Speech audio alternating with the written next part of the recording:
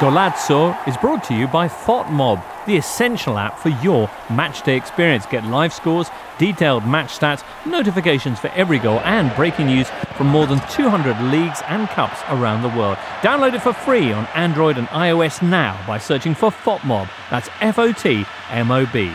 Never miss a moment with FOTMob. Muddy Knees Media.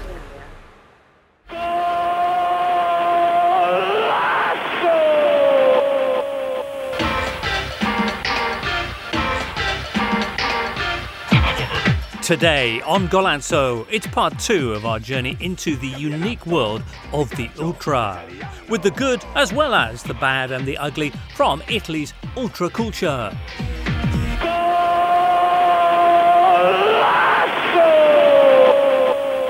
Hello listener, the second part of our look into the parallel world of the Italian ultra. With us we have Gabriele Marcotti. Hello. James Horncastle. Hello. And on the line once again from Parma, Tobias Jones, author of Ultra. Now, we talked already about the origins of the ultra groups, how their following made them attractive to political forces and also to organised crime, and how the ultras wield their power.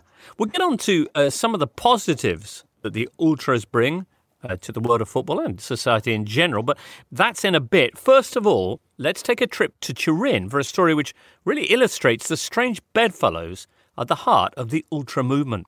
In 2016, under a bridge just outside the city of Turin, the body of Raffaello Bucci was found in an apparent suicide. Bucci was a former supporter liaison officer at Juventus and a former member of the Juventus ultra group, the Drughi. A few days before his death, he'd been interviewed by police over links between the Drughi with the Calabrian mafia, the 'Ndrangheta. Mi devi aiutare, fratello, perché io ho fatto il lavoro, però mi devi aiutare. Dimmi come? Gli strisciolini, immagino. No, devi capire, Ale. Aiutami. Tobias, anyone who's watched much Juve, especially at the Old Deli Alpi, will know the name Drughi from the banners, the clockwork orange imagery. Can you tell us a little bit more about them as a group? Yeah, they came to the fore really in the late 80s, early 90s. The fighters that were one of the historical Juventus groups were in decline for a number of reasons, and the Drughi were, like a lot of ultra groups, made a big play of their strength. You know, as you mentioned, the name comes from the Droogs, the thugs of the Clockwork Orange, and they were very, openly right wing. So if you go to their headquarters in Turin, they have, like a lot of these ultra groups do, huge posters and busts of Mussolini, and they, for a long time, was sort of fighting for supremacy with other ultra groups in Turin. So Tradizione, Bravi Ragazzi. But they were one of the first groups to begin to make a huge amount of money from ticket touting. So we were talking last time about that sort of grey area between the owners of the clubs and the ultra groups, and how some of the owners tried to curry favour with these groups and keep them well behaved and on side. And one of the easiest ways was to slip them 100 tickets for each game. And obviously, if you're a club of Juventus's size and importance, 100 tickets, or it's often more than that, you can sell them for a huge price. In the police report, some of the tickets were being sold for €600 for Champions League games, times that by 100. And you can see that actually the profits it was possible to make were not only massive, the penalties that went along with ticket touting were negligible, which is why organised crime started to look at ultra groups and think, here we can make a lot of money with almost none of the risks associated with drug dealing. The wife of the leader of the Bravi Ragazzi, another ultra group, said that her husband, after each home game, would bring home €30,000. So that's every fortnight, every home game. So the figures were huge. So the Drughi evolved into something very different. I can understand somebody, in their 20s, especially in Italy, where, as you know, like, it's a country of eternal youth and people live at home and are bankrolled by mom and dad, for a long, long time. And so you can be a full-time ultra, and you can go and, travel to away games and, spend half your life hanging out at the ultra headquarter and working on choreographies or whatever. But at some point, you hit your 30s and maybe you start a family and maybe your parents don't want you at home anymore and you need to, you need to start paying bills, and kind of like real life sets in. And as you know, real life sets in much later for us Italians because we're magical that way. I think what you see in a lot of places is there's a natural turnover in these groups because people grow up, they get older, they're not as good at fighting or whatever, unless they magically can make a living off it, like Diabolique at Lazio, or indeed like these guys. And I mean, I was struck by how many of these people, in addition to the fact that they seem to all be from Calabria, but how many of these people were all, these were people in their 40s and 50s, some of them. And do you then necessarily need to have a sideline where you're either ticket touting or dealing drugs or whatever? I mean, is that the only way you can kind of sustain this? Yeah, it's interesting, isn't it? I mean, the average age, I can't remember the precise figures, but the average age of ultras was, mid-teens in the early 70s. And if you look at it now, it's a lot of middle-aged, the other side of middle-aged men. It's the same people. They all just grew up. They all got older. Yeah. So it goes from being this very spontaneous, exuberant youth movement to a sort of a very hierarchical body. I mean, the ways of making money are endless, and ticket touting is just one of them. It's the sort of the concession for car parking outside the stadium. It's the burger concession outside the stadium. It's all these sort of fringe things, the merchandising, all those things play into it. But the evolution of groups that you alluded to, I find fascinating. The way in which, a leader can be deposed, and it's often because they go to prison and they're not there and someone else comes to the fore. And one of the great controversies about the famous Tessera del Tifoso, the loyalty card that was introduced as an attempt to take on the ultras, one of the great controversies of that and stadium bans, the Diffida, is that ultras feel that police are using the stadium ban to sort of bring through young blood that might be more sort of amenable to sort of police, nudging, and so it becomes a sort of a strategic instrument through which the police can say, yeah, this is the lad we want as the new leader of this group. And that's where the Bucci story becomes really interesting, because the whole philosophy of being an ultra is that you never talk to the police. That's why the famous Roma-Bologna friendship broke down, because, allegedly one of them went to the police. Bucci actually was a police informant. He had a deal with the secret services in which he was passing information on not only, far-right extremist groups, but on people who were later revealed to be organised criminals. So, I mean, I think he did clearly commit suicide, but whether, there were other things that sort of instigated him to suicide, as they say in Italian law, is interesting, because he was beaten up a few years before he committed suicide.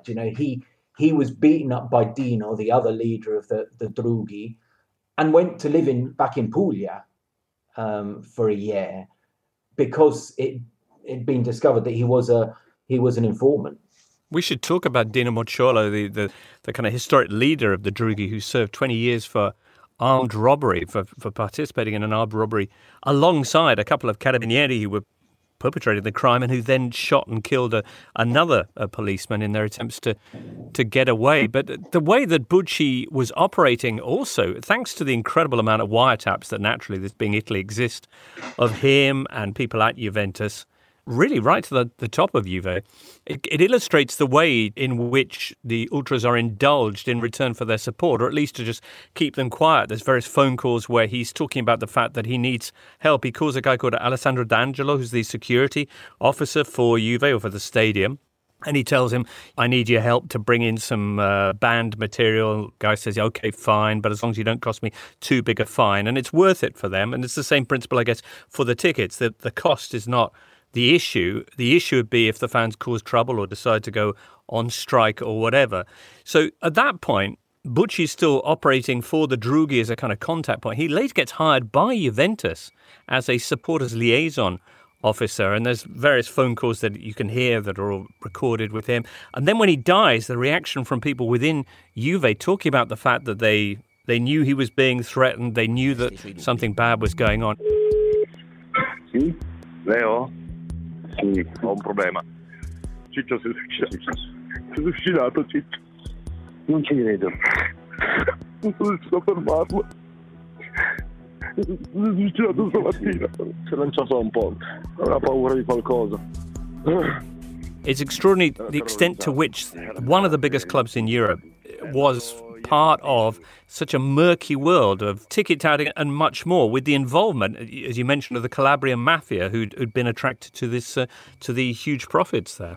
Yeah, it is extraordinary looking back. And I think the hierarchy at Juventus realised that they'd let the wolves in, but didn't know how to sort of get them out, if you like. I think they were probably naive. They thought these are sort of scallywags who occasionally get drunk and have a punch up. And actually, if we can keep things under wraps by slipping them a few dozen tickets, we'll be fine. And it was only later that they realised, and actually there's a conversation between Bucci and Angelo, who you mentioned, saying he's one of them. You know, he says in this sort of coded language, he's one of them, meaning he's a mafioso. And suddenly you can see through the conversation, this guy, the security officer, is suddenly thinking, heckadoodle, what have we actually done? What have we let in? So it's sort of, there are all sorts of different interpretations of this. And being Italy, there are some spectacular conspiracy theories about why there was that collusion. One of the conspiracy theories was that these ultra groups were useful for clearing the curtilage of the new stadium that was occupied by travellers' camps, and that, Juventus as a business wanted it to create their museum and their health centre and their, all the sort of commercial activities they wanted in the curtilage of the stadium. So the Bravi Ragazzi went with truncheons and smashed the place to bits, and they were moved on. And, I don't really believe that the Juventus hierarchy were pointing away and saying, you better go there. But conspiracy theorists think, that these groups were often useful. They were the shock troops, they were the foot soldiers of the club, if you like.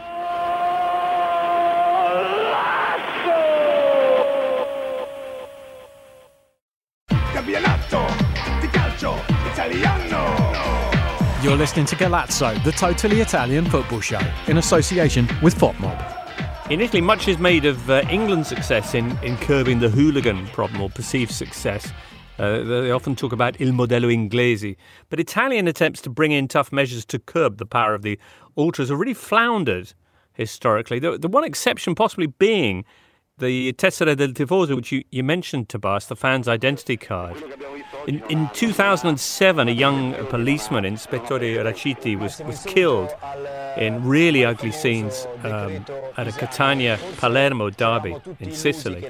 And at the time, it was felt this was going to be the turning point. All the matches in Serie A were suspended for a week. There were a lot of calls for strict measures. And this eventually led to the Tessera. How many years is it on now? How much impact has that actually made? 13 years later? How much impact has there been, and why has it been historically so difficult to find any kind of political will to really take effective action? Yeah, the Tessera is one of those issues that if you mention it amongst the ultras, it's like a conversational hand grenade that you'll be there for the next 10 hours.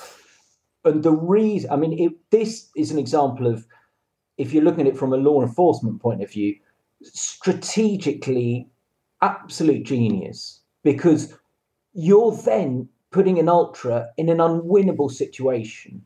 Either they do something which for them is blasphemy, which is they have to go and be, registered, approved by the state. It's all against modern football, against the police state. either you have to go and get a loyalty card from the state that gives you a barcode of approval, and, in brackets, those cards were also conceived as credit cards that you could spend in the club shop in some instances. So it's, part of the capitalist system, and et cetera, et cetera. So either you go down that route, or you do something else which is equally blasphemous, that you can't actually go and support your team for away games or sometimes even home games, because without the tessera you can't buy a ticket.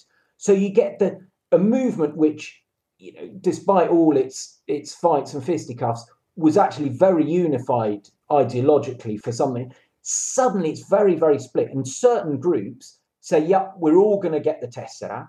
And other groups say, no, we're not going to do it. And within certain curve, the terraces, you get rival groups, some of whom say, we're going to do it, and others don't. And they fight amongst themselves. And of course, the group that does the tessera can then take people on away games and say, we are the true ultra groups. And the others say, no, we're the true ultra groups because we haven't become slaves of the state. And it was poisonous for the whole movement. And it's sort of, I think it's passing now because it's being phased out, but it's done its damage. You mentioned sort of the rejection of the state there, and I find it very interesting when, if you go back, it's been a long time, to the G20 or maybe it was G8 riots in Genoa, and the killing of Carlo Giuliani, he was a left-wing activist. There was massive rioting against the G8, and he ended up in a situation where there was a cop in I think he was in a little police van, and Giuliani had like a stick and was like beating against the van. The guy shot and killed him. And I remember the following weekend, the Lazio Ultras had they had a banner up, which was weirdly very similar to their famous Arcan banner, but it was Onore Carlo Giuliani, valori diversi, which was, we honor Carlo Giuliani, even though he had different values than we do, because obviously he was, on the sort of far left, or on the anarchist left. Is this like a defining characteristic of ultras groups, whether there'd be a right-wing element or a left-wing element to them, in the sense that, you don't get sort of centrist, moderate ultras who follow the rules and just shout noisily, but always within limits? Or I mean, would something like this surprise you, that is actually the main driving force? Is it's a rejection of government control?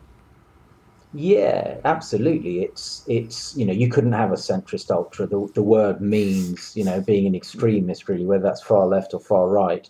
But the thing that unites them is this absolute belief that the police are another ultra group that has the state on its side, that they are just as thuggish and violent. I'm not repeating this because I believe it. I'm sort of summarizing their rhetoric, that the police are tooled up as much of them. They're looking for a fight. And I'm afraid, there are many, many instances, as you know, of ultra violence leading to fatalities. But it's also true that there have been, lots of examples of police brutality leading to fatalities, and the ultras will always give you the other side of the coin.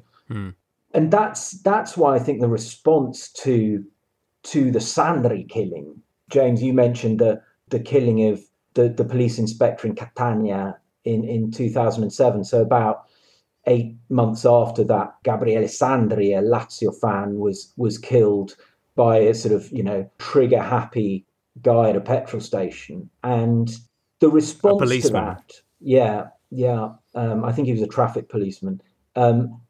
The response to that was interesting because it showed again that football really isn't the central aspect of being an ultra.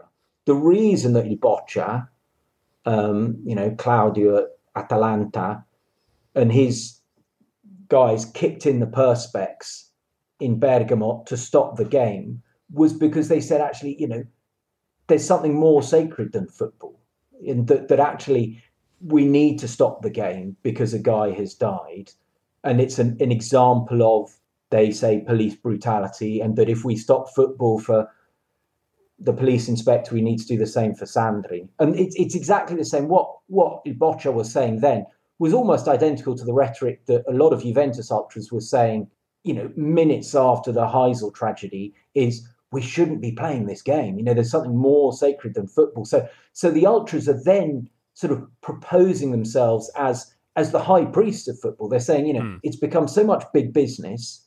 Again, I'm paraphrasing the rhetoric. I'm not sort of saying I agree with it, but they are saying it's not about money. It's not about sport. It's about human life. We understand this. I think it's a really important point because we've highlighted some of the really scandalous stories, the likes of Diabolik or Bucin, Turin, and some of the really awful cases of violence. But beyond all of that, they also regard themselves as defending the real values of the sport from the increasingly monetized modern game. And it's worth pointing out that beyond that, there's also a completely different reality for most ultras to the ones we've talked about, the Buccis and the Piscitellis, because for most ultras, their life is one of, or the ultra life is one of long hours, no thanks, and unbelievable dedication to the cause. And the result of that is the incredible tifo, the choreography that we see, that is so much of what makes Calcio special. Well, I was fascinated when we started this discussion in episode 1 where Tobias, you said that one of the things that really captures your imagination about the ultras, but more generally, is this kind of community, these groups that form for whatever reason. In the ultras case, you see it in crises like the ones we're going through at the moment, their ability to mobilize and be very kind of vertical in, look, this has happened, we can do this, let's go about and do it. And it's striking, even if you just Google ultras, I don't know, an ospedale or something like that, hospital or emergency, to see not just the kind of the ultra groups that we are most familiar with, but groups like Cavese or Casetana, right down the football pyramid, in some respects even allying with fellow ultra groups in Germany to send goods across back and forth, whatever, be it PPE or whatever. That ability to mobilize in a way that I think very few community groups these days can is something that I find quite striking, particularly in a kind of more atomized, fractured society that we live in 2020. Yeah, it's interesting. The mayor of Aquila, a few years after that terrible earthquake, said the ultras have done more for my town than the Italian state ever did. And so it's partly, I think, the perennial problem of the absence of the Italian state, that it hasn't always been able to deal with emergencies as its citizens have hoped. And so you get this sort of ground up autonomous movement. And it's exactly true what you say, James, isn't it? That, when there are, I don't know, the mudslides in Genoa, the floods, an earthquake, disease, the ultras are present. And it's very interesting that they actually, and this is something I was trying to do in the book, is they involve a lot of vulnerable people. So if you look all through the decades, so many of the young lads who were drawn into ultra groups, most of them, lots of them, didn't have a father. They often didn't have a mother either. So they didn't have a family at all. They had no sense of belonging or rootedness, and they found it in the ultra group. And of course, if you find a family, you're going to defend it, but you're also going to sort of try and extend that canopy as wide as you can to your own suburb or community. And it's the reason I sometimes struggle talking about all the dark stuff. I love true crime as much as the next man, but it's often not a fair representation of the ultra movement, because they are, it was ultras who organised the first anti-racist World Cup in the late 90s near here in Emilia-Romagna. They founded, Genoa and Sampdoria ultras came together to create a cooperative called Genoa Together. The list is endless. It's not unproblematic because, we've seen in the last few days here in Italy, the mafia has been giving out, food packages and cash envelopes as a form of territorial control and conquest. So, I know it's not unproblematic, it'd be naive to think this was sort of entirely altruistic generosity, but on the whole it is. And that I find that really interesting. How do you see it with him? Because I'm often struck, I watch a lot of German football in the Bundesliga, and the supporter movement there is a little bit different, but there's often a ton of overlap. There's often relationships between supporter groups there and ultras groups in Italy. You often see, banners from Italian ultras groups pop up in the Bundesliga games, and sometimes vice versa. And there's, that line which came up originally in Italy, no al calcio moderno, against modern football, was certainly taken almost to a next level in Germany, where the football certainly feels less commercial, and maybe they have also better governance and less crooks owning football clubs. But can you just talk a little bit about that and whether there's a parallel? I mean, we saw, for example, in England after the Glazer takeover, a whole bunch of Manchester United fans who said, enough is enough. We've had enough about, with the commercialization. We want to be able to drink beer in our seats. We don't want the Glazers. And they went off and they formed their own club, right? FC United.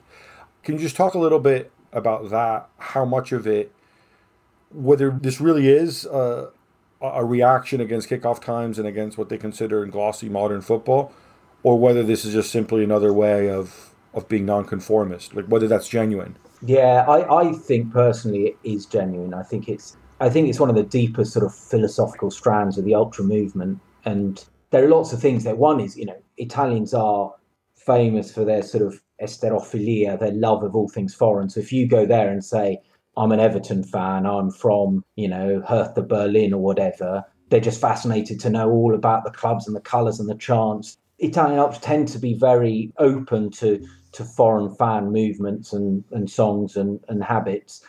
But, what I notice increasingly, not just in Serie A, but going to a lot of Serie B, Serie C games, is the attendances here are minuscule. I went to a game in Brescia a while ago, big historic club, and there was Tonali playing, one of the most exciting, emerging Italian talents in the midfield. Reminded me a bit of Frank Lampard, great player. And there were only, I think, 6,000 people in the stadium. So I think that shows a sort of a genuine disaffection with the modern game in Italy for all sorts of reasons. And the ultras, one of the most interesting things I think in the ultra movement is the way in which lots of them have, just as you said, like the Manchester supporters, have peeled off and formed their own club. So Calcio Popolare, there's a famous example of a club in Florence called the Big Lebowski. There's Calcio Popolare in Palermo. There are all these. Cosenza's got its own Brutium Cosenza. There's one in Bari. They're all over the place. They're popping up, and it's sort of taking football back to its roots and its origins. And the sporting prowess isn't anything like, obviously, what it would be like in professional football, but the human social side is something very different. So, they put their money where their mouth is. Tobias, when you decided to write this book, you presumably had an idea of ultras and their significance, their role in football and society. What's the biggest thing that you learned in the course of spending time with them? Lots. I mean, they all sound kind of obvious now. Once you've been through the process for a few years and you reel off your discoveries, they're all very obvious. But I mean, I assumed they were football fanatics, and like I've said, most of them actually aren't that interested in the football. In fact, quite a lot of them were quite annoyed when I turned to them and say, who scored the goal? Why are you asking this? Who cares? I think the charitable aspect was completely unexpected. I thought, they were sort of a pretty rum crowd, and they were revealed to be something very different. But also the fact that there's almost this almost idolatrous way through the decades in which the group, having worshipped the players, then starts to worship actually the club, and then the club colours, and then the suburb or the city or whatever it is, and then it starts worshipping itself. And that's when it becomes really dangerous. I've sort of, you probably know, I founded a couple of communities, lived in a community for 10 years. I know a lot about communal living and group dynamics, and I've been a leader and a non-leader. And so I sort of went into it with this sort of head-on thinking, what's going on in these groups? And when you see the object of veneration becoming the group itself and the leader, that's when it becomes sort of fascinating and very powerful in possibly good ways or dark ways. So what do you think the future is? If they are involved in this fight against the modern game, if they are involved in a fight against an armed group, the police that are trying to repress them, what is the future? Is it a sustainable thing, the ultra movement? Well, I mean, the older generation all said to me, it's over, it's finished. You know, anyone who had been there in the 80s or earlier said to me, this is just, it's nothing like what we were doing, you know. Because it doesn't seem like it's over. I mean, if you look in the last couple of years, you had the death of a Varese fan outside San Siro and those clashes between Inter and Napoli supporters. You had the extraordinary case just a couple of months ago, February 2020, when Bari and Lecce fans basically closed off a 3-lane motorway at midday on a Sunday for a kind of massive set-to. Yeah. So it doesn't seem like it's dying out.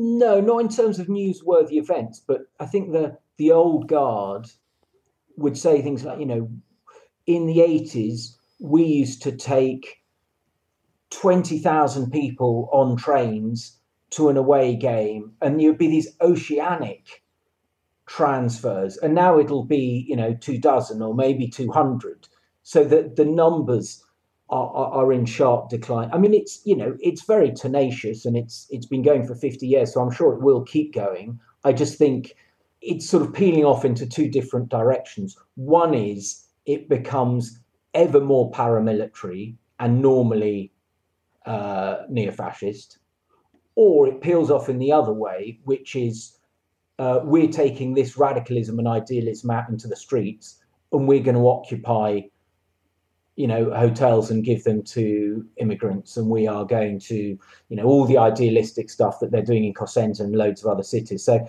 I think it's peeling off in those two different directions. It's evolving, but it's you know, the numbers, compare the numbers now to what they had in the 80s, and there's no comparison. It's interesting with the numbers because obviously overall over the last couple of seasons, attendances in Serie A have risen. You're seeing 60,000 plus at the San Siro for both Milan and Inter, watching a very bad team, or historically underachieving team, I should say. But I'm wondering, is there a parallel with, you know, is it Professor Putnam, the thing that people always bring up about how he looked at it was bowling leagues and bowling attendances, and he found that people were bowling as much whenever he wrote the study, I guess the 80s or 90s, as they did in the 50s. But the difference is that back then, everybody was bowling in a bowling league with friends and organization and community, and now people were bowling alone. Is that an apt comparison? Yeah, absolutely. I mean, I think that's absolutely key, Gabriele. It's just because there's this sort of, I don't know, what do you belong to now? You know, if you have the huge, you know, Italy had this huge communist party that was organizing these huge events. There was political affiliation, there was religious affiliation. You know, what of that is left in society? And the ultras say we're almost the last place where you can get that sense of brotherhood, belonging. And it is, you know, I just got a little taste of it really over a few years, of this sense of euphoria of being in a group in which you're all singing the same songs, doing the same gestures, doing the same things, when you're walking through an inverted commas foreign city with 200 or 300 of your brothers, and you know you might get attacked, and you might be attacked, and they might have to defend you, or you might have to defend them. The bonds that creates, and the excitement and the euphoria and the adrenaline, and where else do you get that? You know, if we live these sort of atomized, isolated lives, it is a lot of the metaphor they all use. They all say it's addictive. You know, it's a drug. I just need it. And that's not just the violence. It's that sort of bonding with other human beings. I think it was quite interesting what Tobias was saying about how disaffected some ultras are, because, you know, when you look at attendances, as Gab was talking about earlier, going up, there's long been this idea that once Italian football gets the infrastructure, if you build it, they will come. And yet we're not really seeing that at, let's say, at clubs that have either refurbished, have made their stadia better to go and watch football in, or just hang out at. Yeah, be they Udinese, as Tobias was saying. I don't know whether you went to Brescia when they just kind of renovated the stadium a little bit, made one of the stands nicer, and yet they're not full houses. It's not just because the football's not as good as it once was when, in Brescia's case, you had Giorgi Hagi and Pep Guardiola and Roberto Baggio there. There's just a general kind of withdrawal from it, or there are more things competing for our interests these days, and not just those of ultras either. It's interesting. The ultras often get blamed for the falling attendance. That presidents and football authorities who are they're the reason attendance is falling because people think they're going to have a sort of a rough, violent experience. What's interesting is what happens to I went to some weird, lovely places like Teramo and Fermo and Ancona where lots of them have these new stadiums. What's really interesting is when they move to a new stadium, what happens to the old stadium? And it becomes this sort of sacred graveyard that the ultras will not allow anyone to build on it. So you go to Teramo, it's the middle of the city, and it's just there with all these sort of, spray painted memories. It's really interesting. It's like you see it in Torino, don't you? You see it in all these old sacred stadia. Well, it is an unbelievably deep subject, but thank you so much, Tobias, for being with us today. If you're interested, listener, in further reading on this subject, of course, Tim Parks' A Season with Verona has some fascinating insight into that infamous group of tifosi. But your book, Tobias, Ultra, published by Head of Zeus, is available, of course, as an ebook and audiobook and a satisfyingly chunky hardback as well. And it's an excellent read, marrying as it does both historical detail of the many crazy stories of ultras and their influence, but also hands-on experience with the people down in Cosenza. What are you going to be up to next? Well, I'm writing a book about the River Po, Italy's longest river. And I'm doing it against the current. So I'm going from the delta to the source. My hope had been to get to the source just at the end of the school term so I could take the kids up there with a nice big tent and go to Monviso. But that's the next book. And it's really interesting because it goes through there are one or two places with some really interesting sort of sporting stuff. 2 World Cup winners from the 1930s came from the same village in Piemonte and stuff like that I'm sort of picking up these little stories. Excellent. All right. Well, thank you for being with us today. Thanks as well to Gabriele Marcotti and James Horncastle. We'll see you guys soon on another Golazzo. Until then, from all of us here, listener, it's arrivederci. Campionato di calcio italiano. You've been listening to Golazzo, the totally Italian football show. It's a Muddy Knees Media production, and for sales and advertising, please email sales@muddykneesmedia.com. Check out our other football shows on Apple Podcasts, Spotify, Audio Boom, and everywhere else you get your audio on demand.